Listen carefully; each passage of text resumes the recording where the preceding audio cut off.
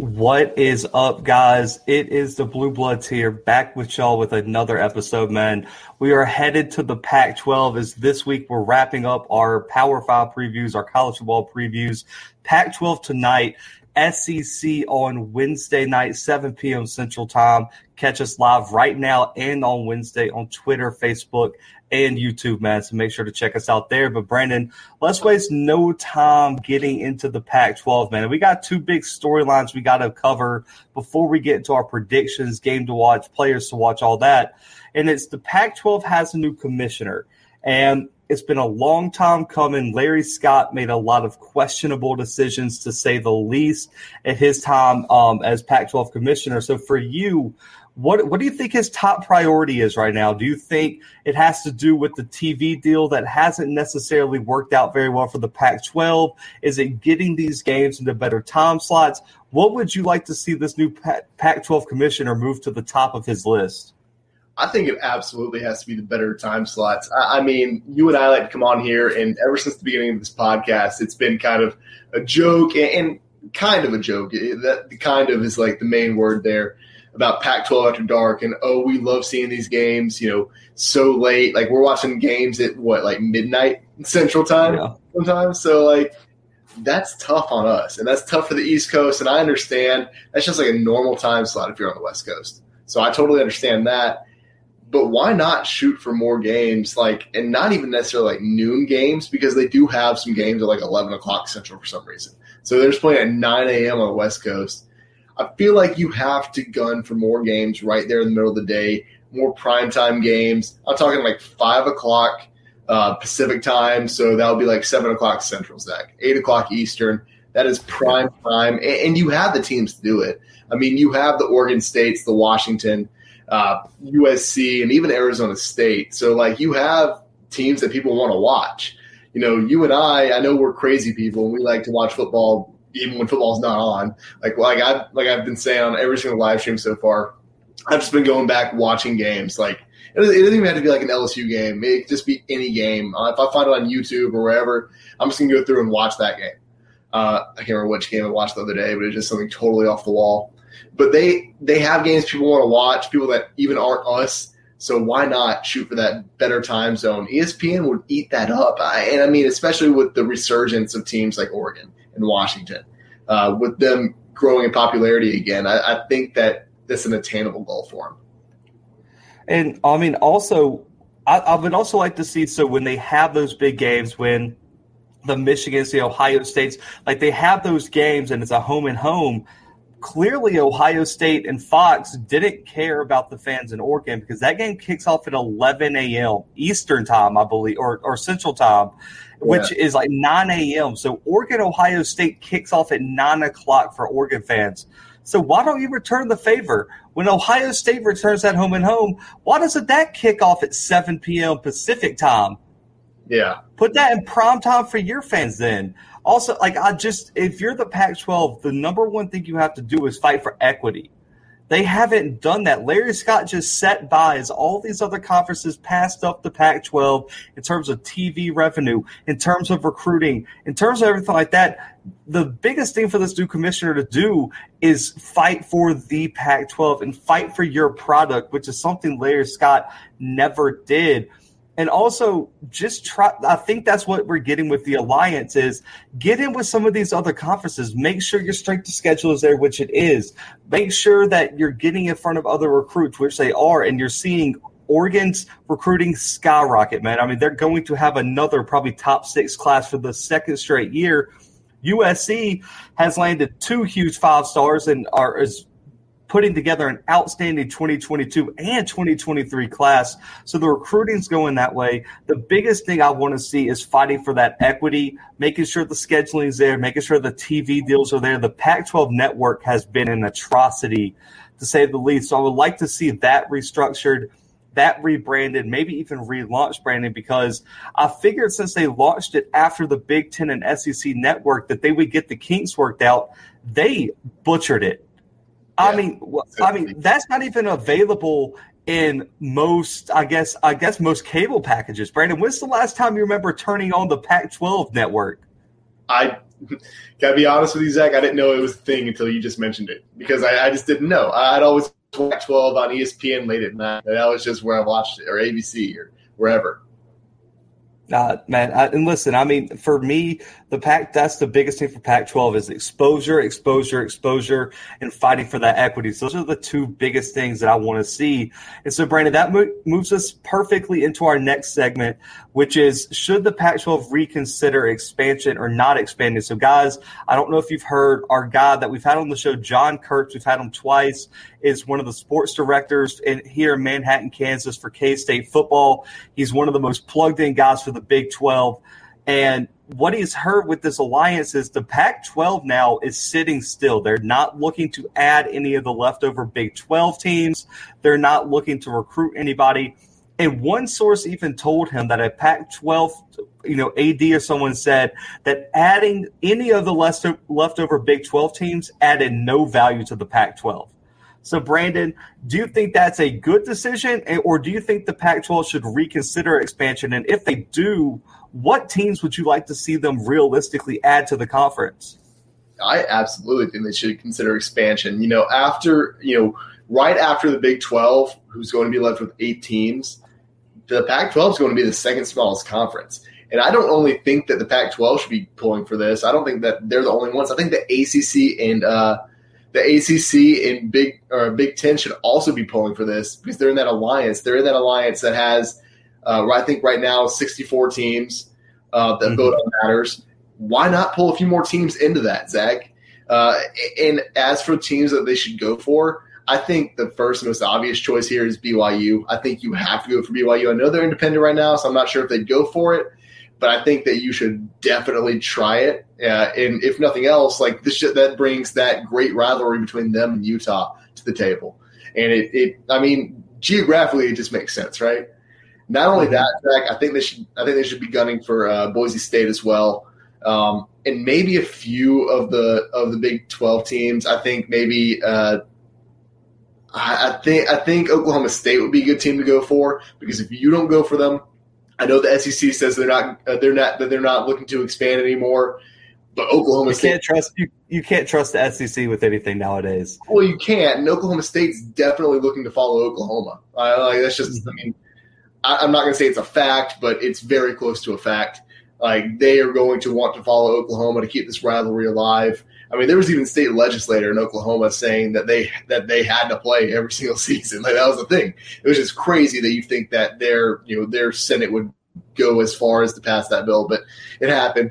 But I think those are the two teams that I'd gun for the most. Maybe Oklahoma State, maybe a Kansas State or Kansas for basketball, something like that. The only team that I think is off the table from the Big 12 at least, Zach, it's going to be Texas Tech. I hate to say that, but really what does Texas Tech bring to the table? I feel you. I mean, so I do think they should reconsider. And, Brandon, my list is completely different if they do reconsider. My number one candidate is weird. TCU would be my number one candidate. Okay. And I would want TCU to come along with Boise State. So if we're only adding 2 teams, I think TCU and Boise State should be those 2 teams. One, TCU's history already in the Rose Bowl would kind of add to that, you would add to that legacy of the Pac-12 and the Rose Bowl wins and things like that. So you could add TCU there. One, it would also help with your defensive perception issue because everyone knows TCU is about defense. And Gary Patterson in the Pac-12 would fit perfectly, and I think it would, 1, increase your coaching presence, and 2, also bring you into the state of Texas where that's a huge, huge plus for all your Pac-12 schools in terms of recruiting. And then I like Boise State because you bring back that TCU Boise State kind of Mountain West feel. Also, it fits geographically, and it really and truly, Brandon, outside of, all of these teams we're adding, who has a more historic past than Boise State out of the teams we're talking in recent college football history? I mean, Boise State since 2002 has been the best team out of all these options that we're considering. So I like Boise State and and also TCU. The other interesting one I would like to see considered is Baylor, Brandon. And if I know we're a college football podcast, but if we expand out to other sports, would have the number one women's basketball program almost year in and year out. You would have the defending champions on the men's basketball team, and the football program has had some highs. Dave Aranda had a tough year last year due to COVID, but it was a low year. But really and truly, Baylor would add a lot of value in other sports as well. And I think K-State, Kansas be interesting basketball, but I think those are better geographical fits for the Big Ten. Plus, you could bring back that Nebraska, Kansas, those type of games that you got in like the old Big 12. So I like TCU and Boise State as my number 1 and 2. We got a comment here. Sadly, the Pac-12 thinks they're better than that. They're going to find out differently. If you aren't planning to win, you're planning to fail. That's a fact. And so let's get to our official preview here, Brandon. Let's get to the top games to watch. Now, we started, I think, last episode because it kind of got crazy on our first few previews. So we're going to do conference and non-conference. So, Brandon, let's start with non-conference Pac-12 games that are really going to impact how the Pac-12 turns out. So what's your first non-conference game that you're looking forward to the most? It has to be Oregon-Ohio State. I mean, that was the first game I mentioned for the Big Ten preview as well. That's just a game that I think a lot of people are looking forward to. Yeah, Ohio State's pretty highly favored in this game, but it's going to be two teams. I mean, Ohio State is favored to win the Big Ten, and Oregon's up there in the Pac-12. So I think this is going to be a battle of these two conferences. Yeah, I think we know who's going to win, and unfortunately I have to say that on this Pac-12 preview. But Oregon State can prove us wrong. I mean, they are going into Columbus, and that's always daunting, but it's a home and home, so we'll see Ohio State back in Oregon, like you mentioned earlier, next season. It's going to be a really fun game to watch, though, Zach, and it comes really early in the season. It's week 2, September 11th, so I'm looking forward to that one. And I'll build right off of it because that was one of them. And also that's a huge test for one, C.J. Stroud on the Big Ten side. And also I think that is Anthony Brown's whole act. His whole job security is on the line in that game. If you go out there and lay an egg like he has at times in big games at Boston College, Ty Thompson is the guy moving forward. You have to just say, okay, what's our ceiling with Anthony Brown? And that's going to be a big test. Also, Brandon, that same week, there's 2 games I want to talk about. One is Washington, Michigan, September 11th, going into the Big House. And 2, Colorado versus Texas A&M is another one I really like. And so I'll take Washington, Michigan first. Yeah. One, Jim Harbaugh's job is on the board. That is pinned.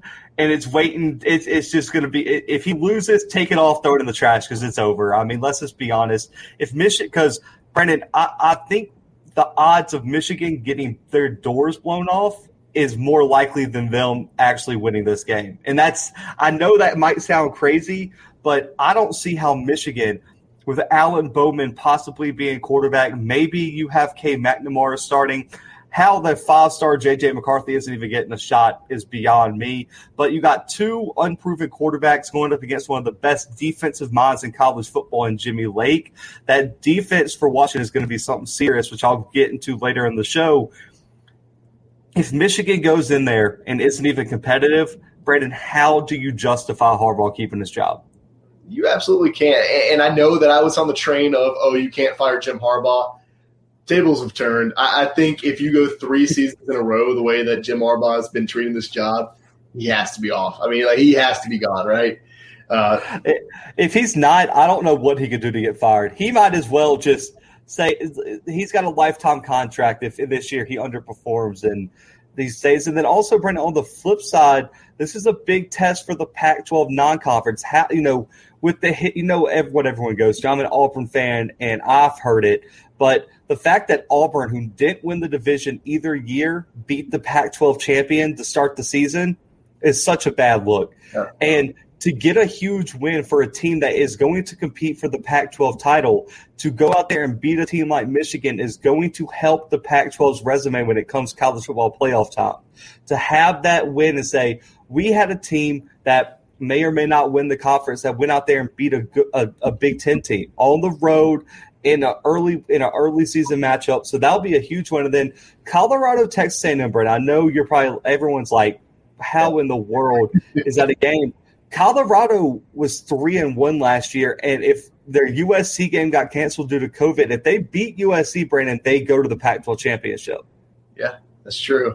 So Colorado is not going to be a scrub, and you're looking at Texas A&M with this quarterback battle, Brandon, and a lot of questions surrounding that. What's going to happen with Jimbo Fisher and his offense?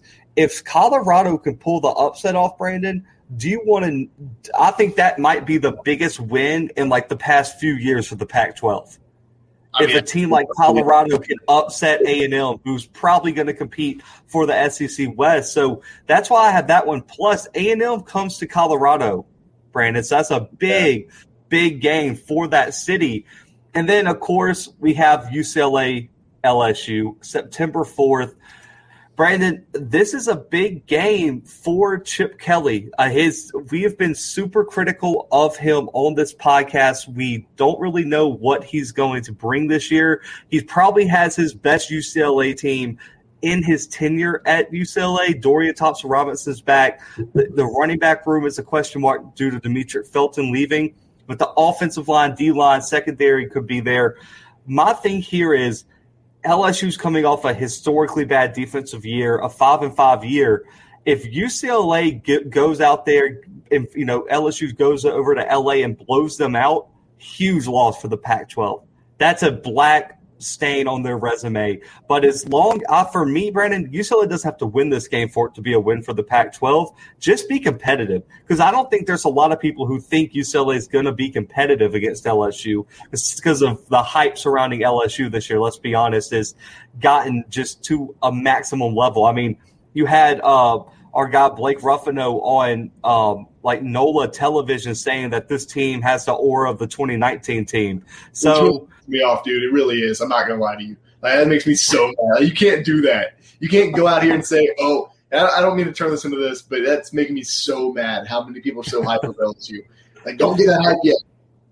And I mean, I think this is a huge statement. I mean, if UCLA can pull off this upset, I mean, you're talking about an interesting Pac-12 race developing, and two, Coach O has every side eye in Baton Rouge, and maybe the state of Louisiana looking at him if he loses to UCLA week 1. Yeah, no doubt. Huge, and it's a big road trip, and people forget traveling those long distances can even out a game to a point where you're not really thinking about it, and especially because it's early, and LSU has some positions that are very young. But I think it's a very good matchup week 1, because I think Dorian Thompson-Robinson is going to be a great matchup for that LSU D-line because he's mobile.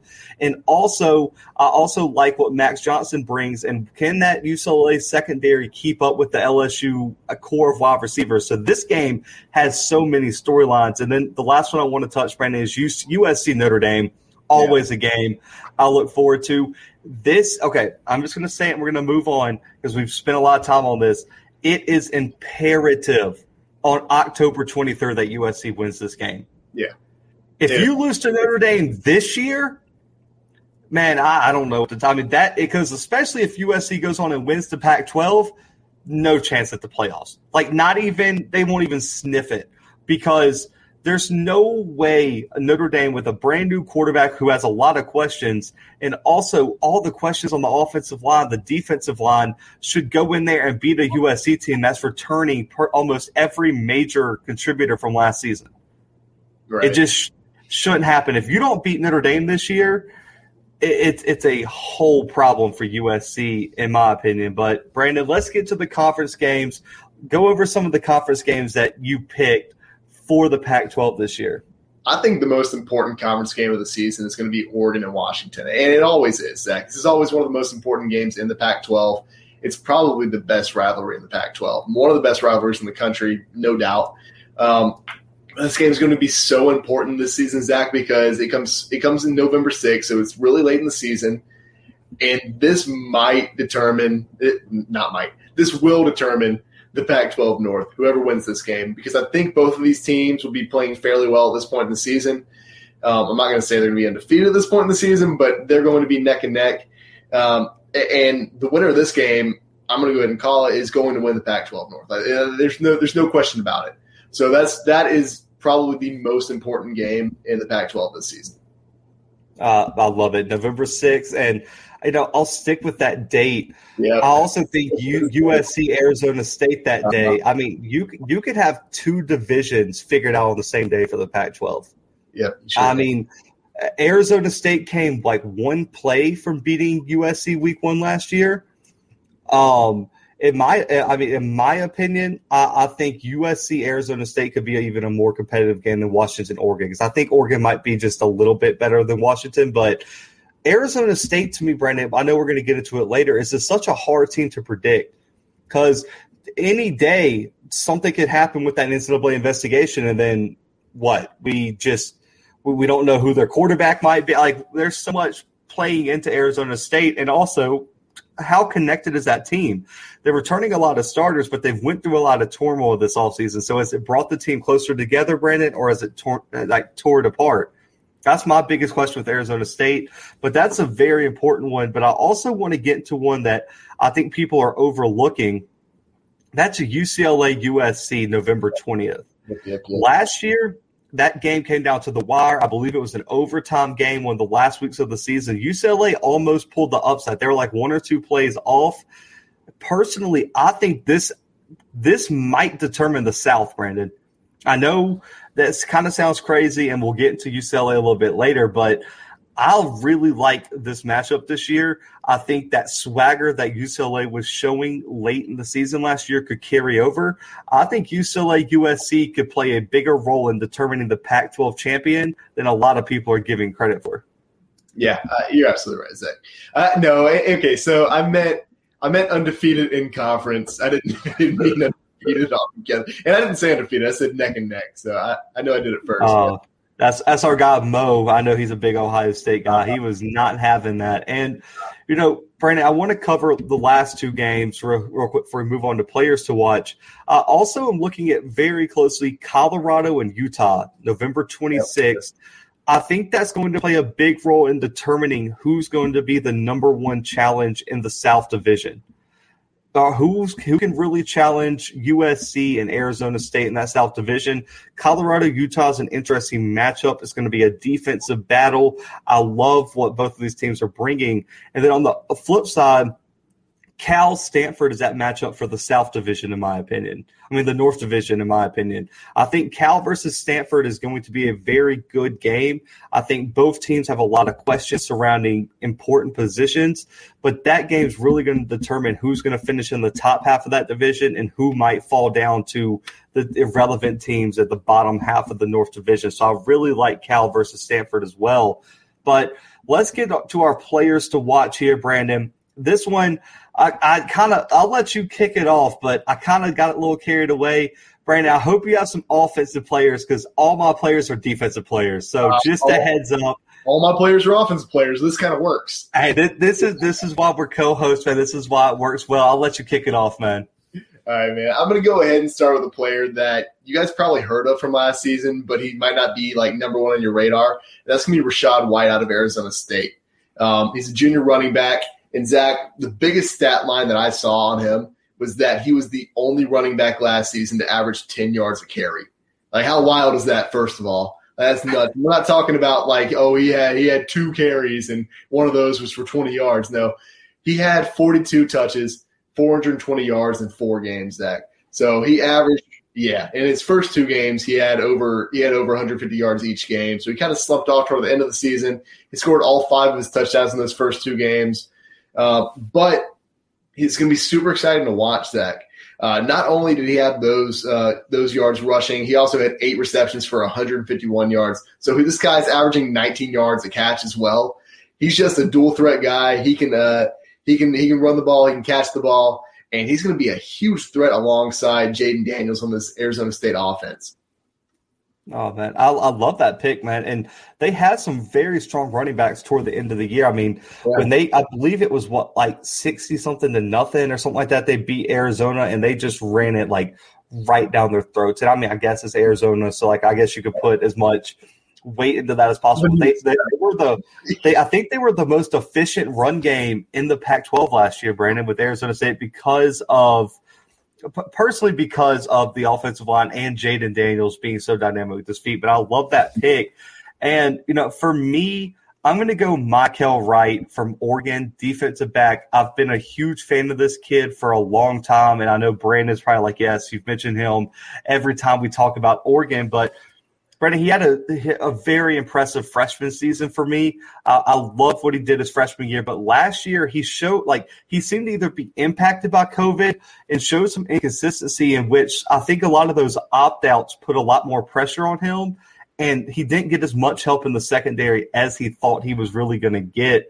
And with his elite speed, Brandon, it makes him a problem in one-on-one situations. When he's playing press man, Brandon, he had the second highest coverage grade in the country in press man coverage just because people can't get by him, and he just has the speed to pretty much toy with you. As soon as he gets his hips flipped around, he's outrunning you no matter where you're going.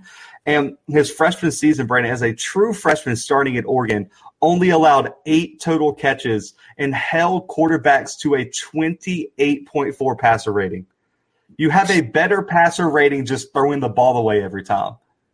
Yeah. I mean, outstanding. And 48 total tackles, 13 pass breakups in his first 2 seasons at Oregon.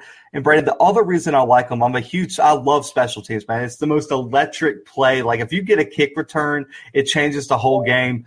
Mykel Wright averages almost 30 yards a kick return, Brandon, and had 2 kick return touchdowns his freshman year.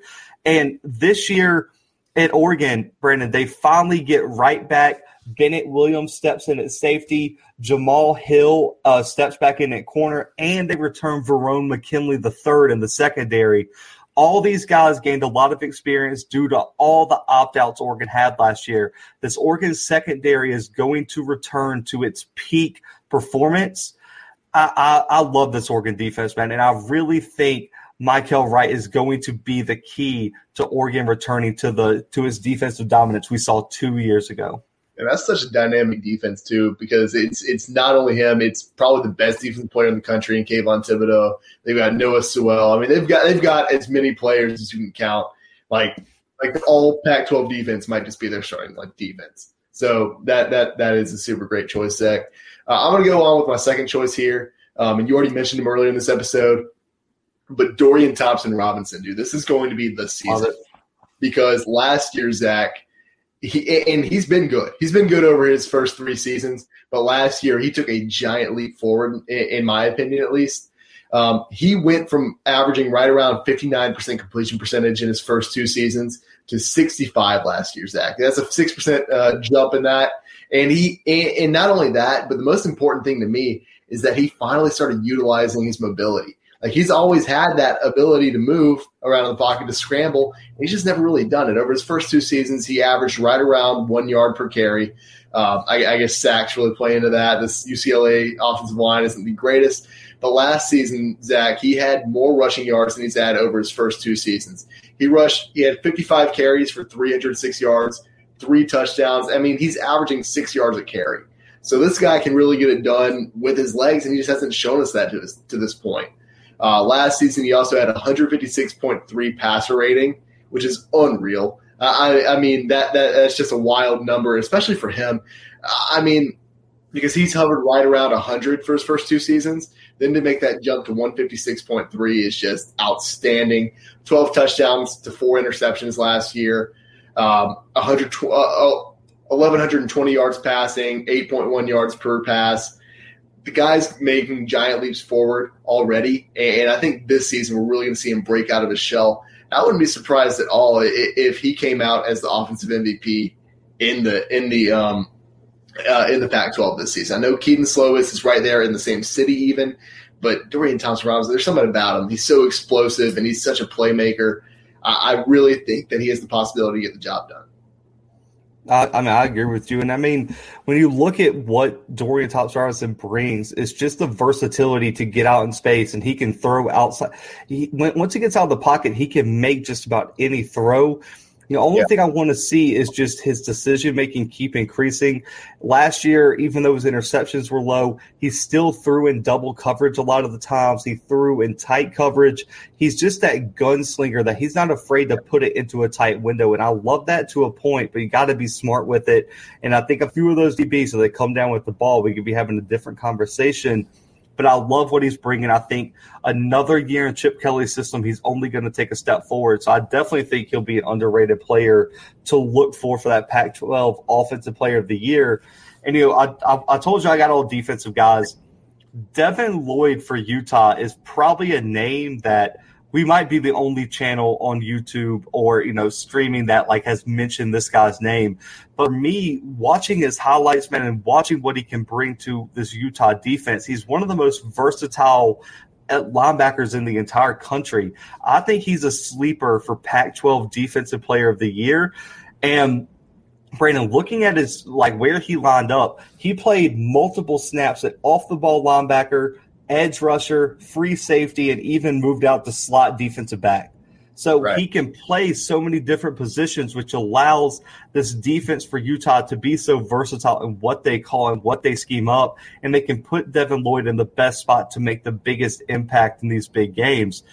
Over 145 tackles, 21 for loss, 8.5 sacks.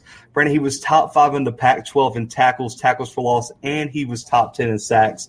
I love what he brings, and when he ranked 5th in the country in terms of off-the-ball linebackers and was 6th in run defensive grade and also 2nd in run stop rate for the whole country, Brandon. And I think he's a dark horse for the Buckus Award. There's been a little bit of talk about him being the new leader of this Utah defense. So I think Devin Lloyd is a name that people don't know yet, but should by the end of the season. I really like what he brings to this Utah defense.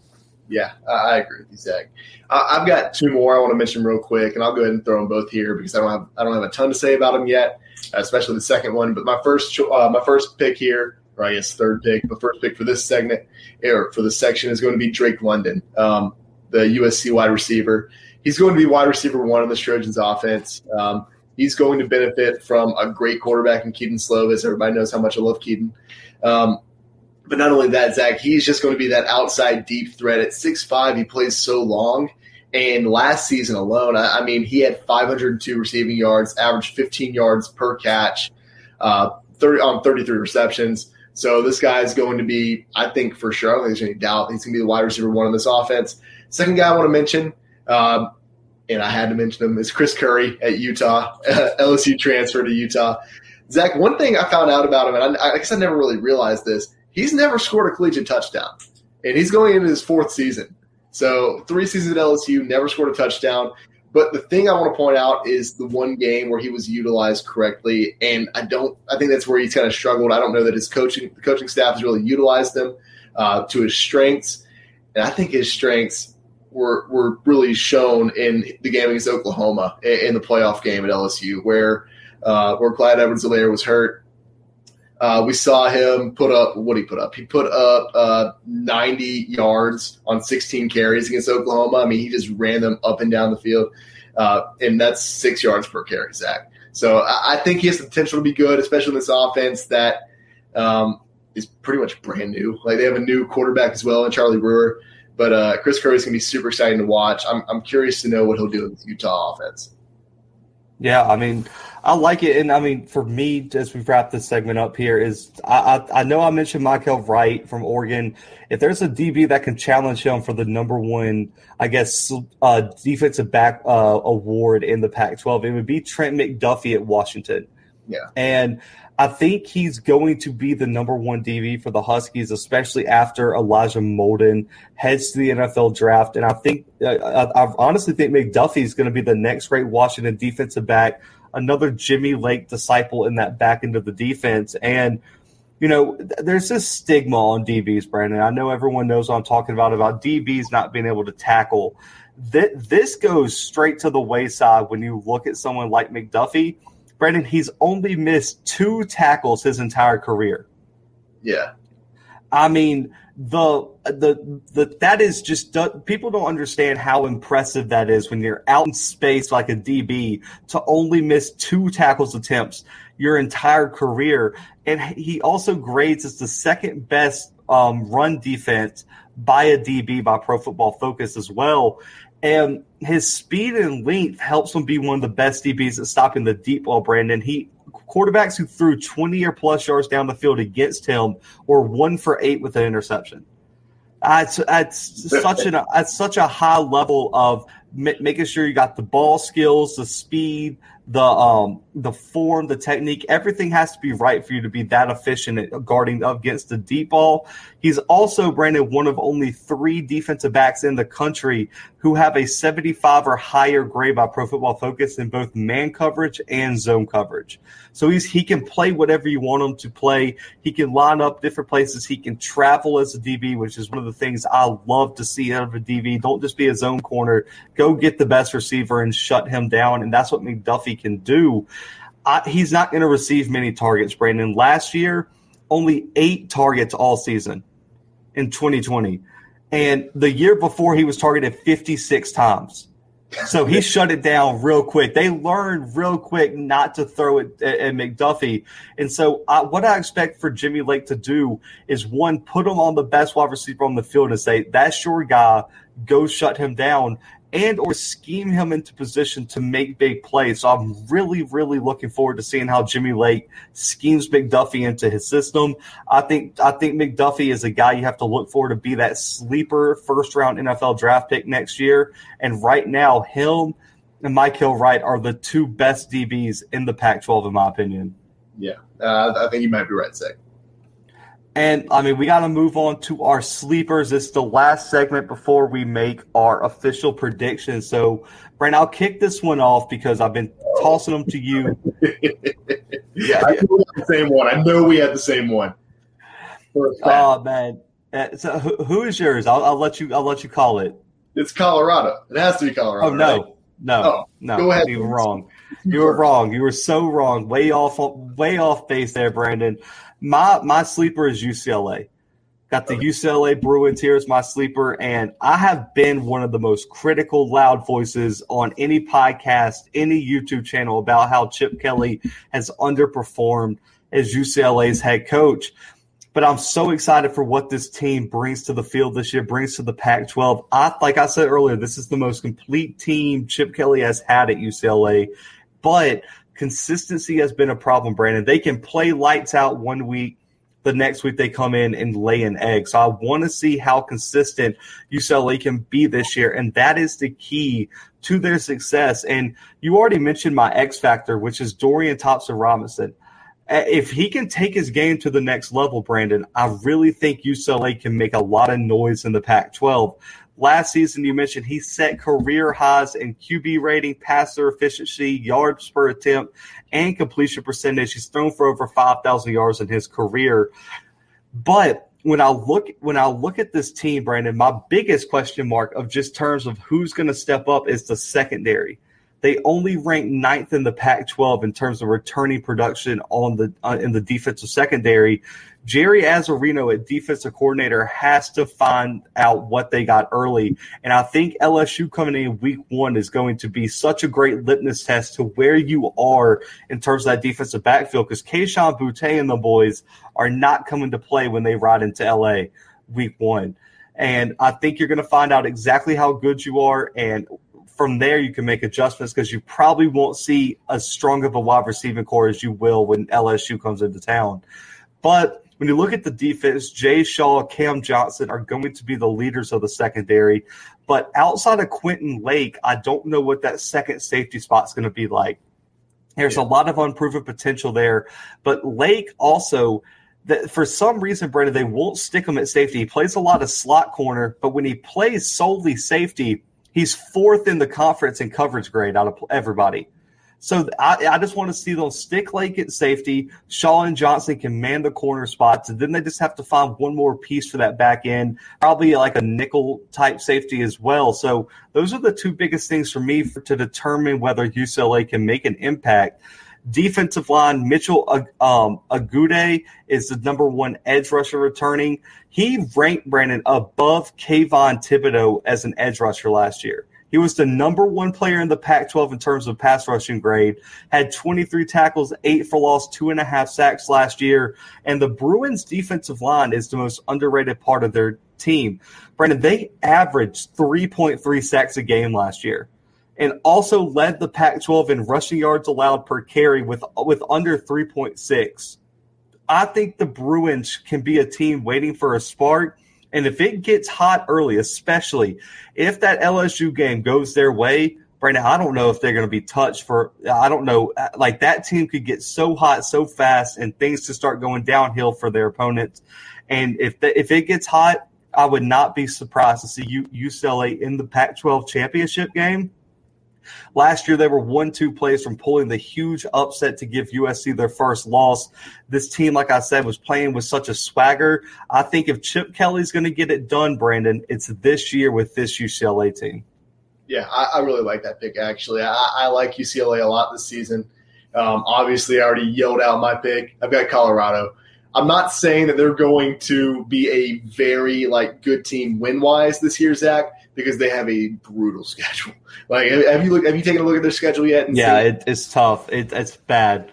They get Arizona State on the road. They get Oregon on the road, UCLA on the road, and Utah on the road to wrap out the season, Zach. So that's tough.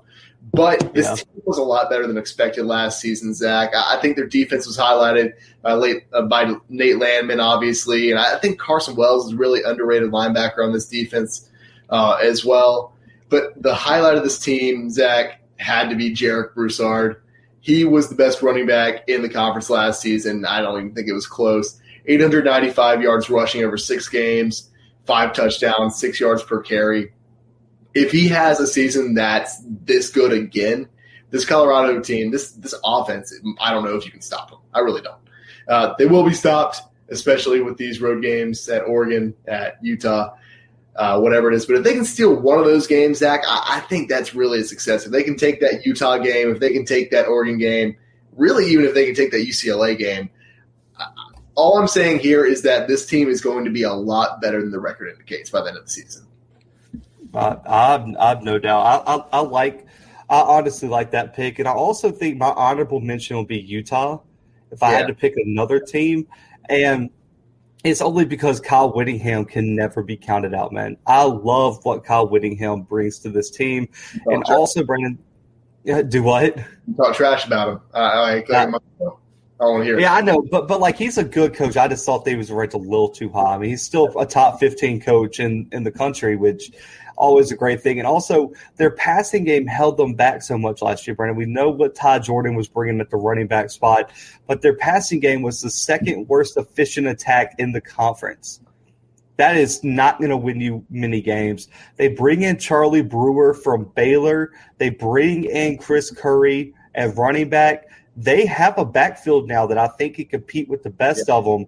And Charlie Brewer, when he was in a similar system like this, had a great 2018 season, but then bringing in Larry Fedora in that spread attack, that didn't fit his skill set, and his stats really went down over the next few years. Because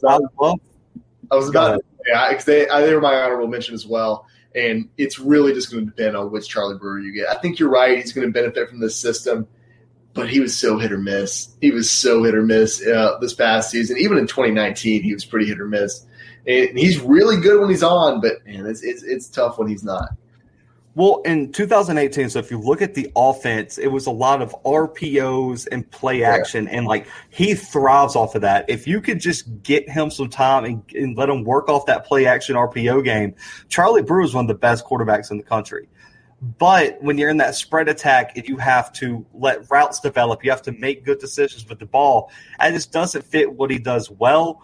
When you look at him, man, when you look at this offense that Andy Ludwig is bringing in, it's going to fit his run first, pass second more approach where he's a really good handoff quarterback.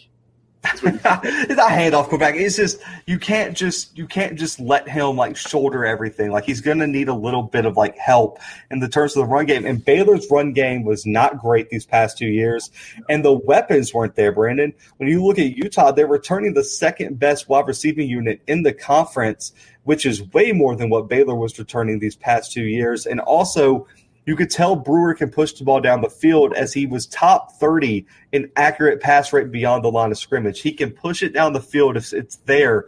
The question mark for me is how is he going to fit in the system and how has he learned it? But Charlie Brewer is a huge upgrade over what they had last year. So if everything goes together for Utah, I have no doubt that they can be one of the top teams in the Pac-12. And so I like what they're bringing. And, I know you called me out for talking about Whittingham, but I still think he's a great coach. And I would say he's a top Pac-12 coach for sure.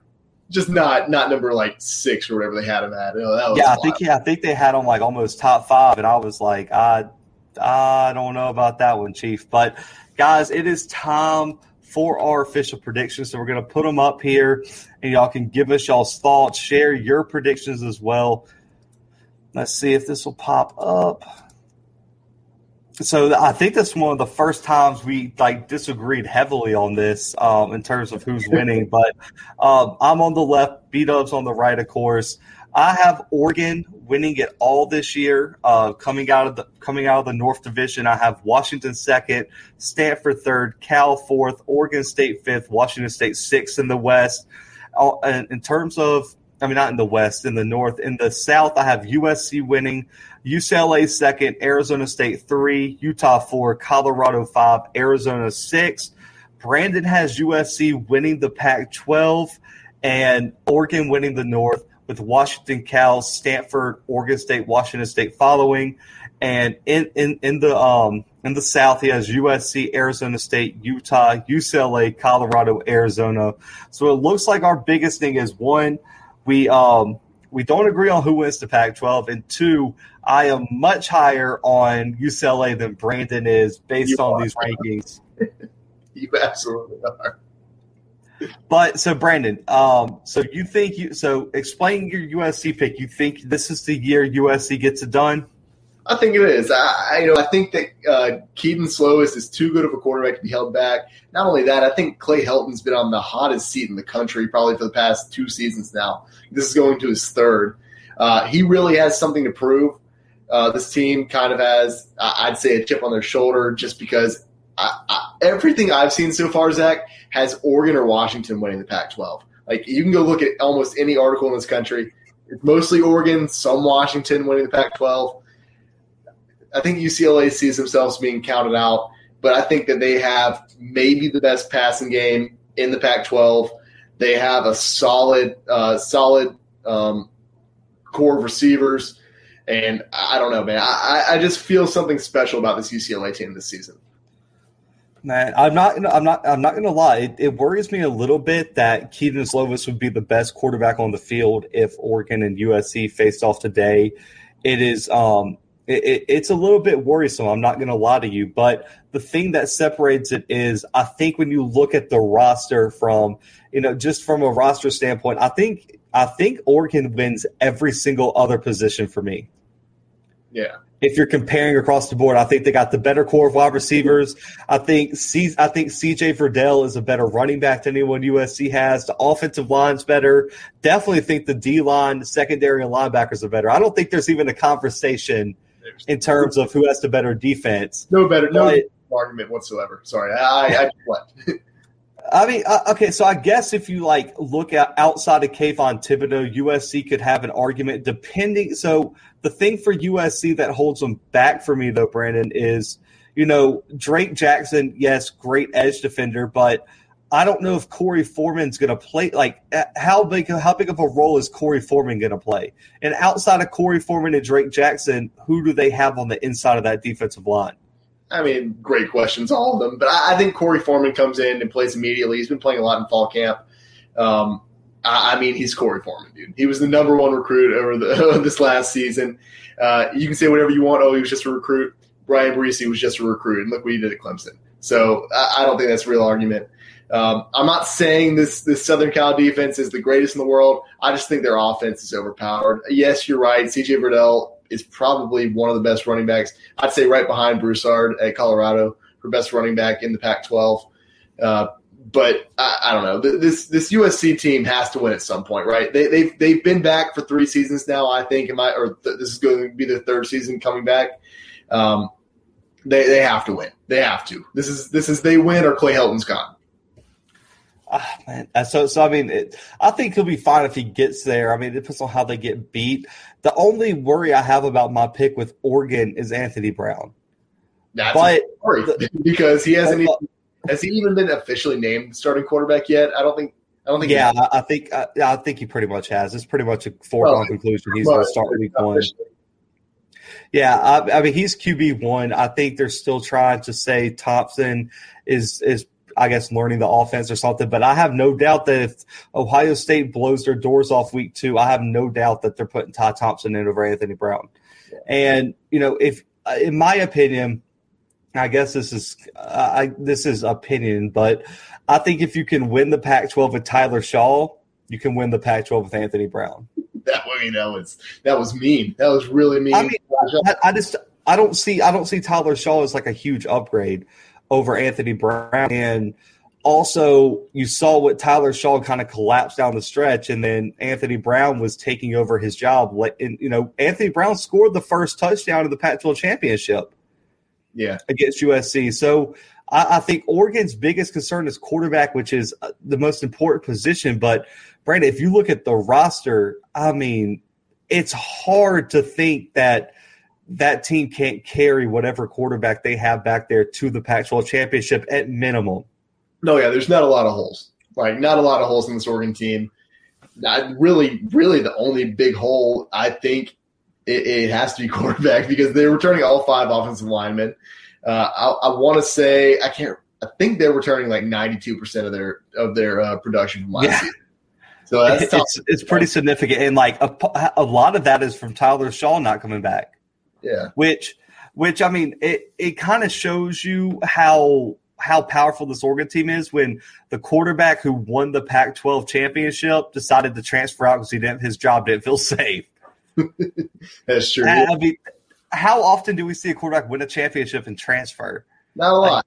It's honestly not often. So, but man, guys, these are our official Pac-12 predictions. We're going to be putting them on social media soon and everything like that, man. But we definitely appreciate y'all tuning in, man. This has been our Pac-12 preview. I know it's a Monday night. We had to push it up because the season starts Saturday. We had to get these last 2 in.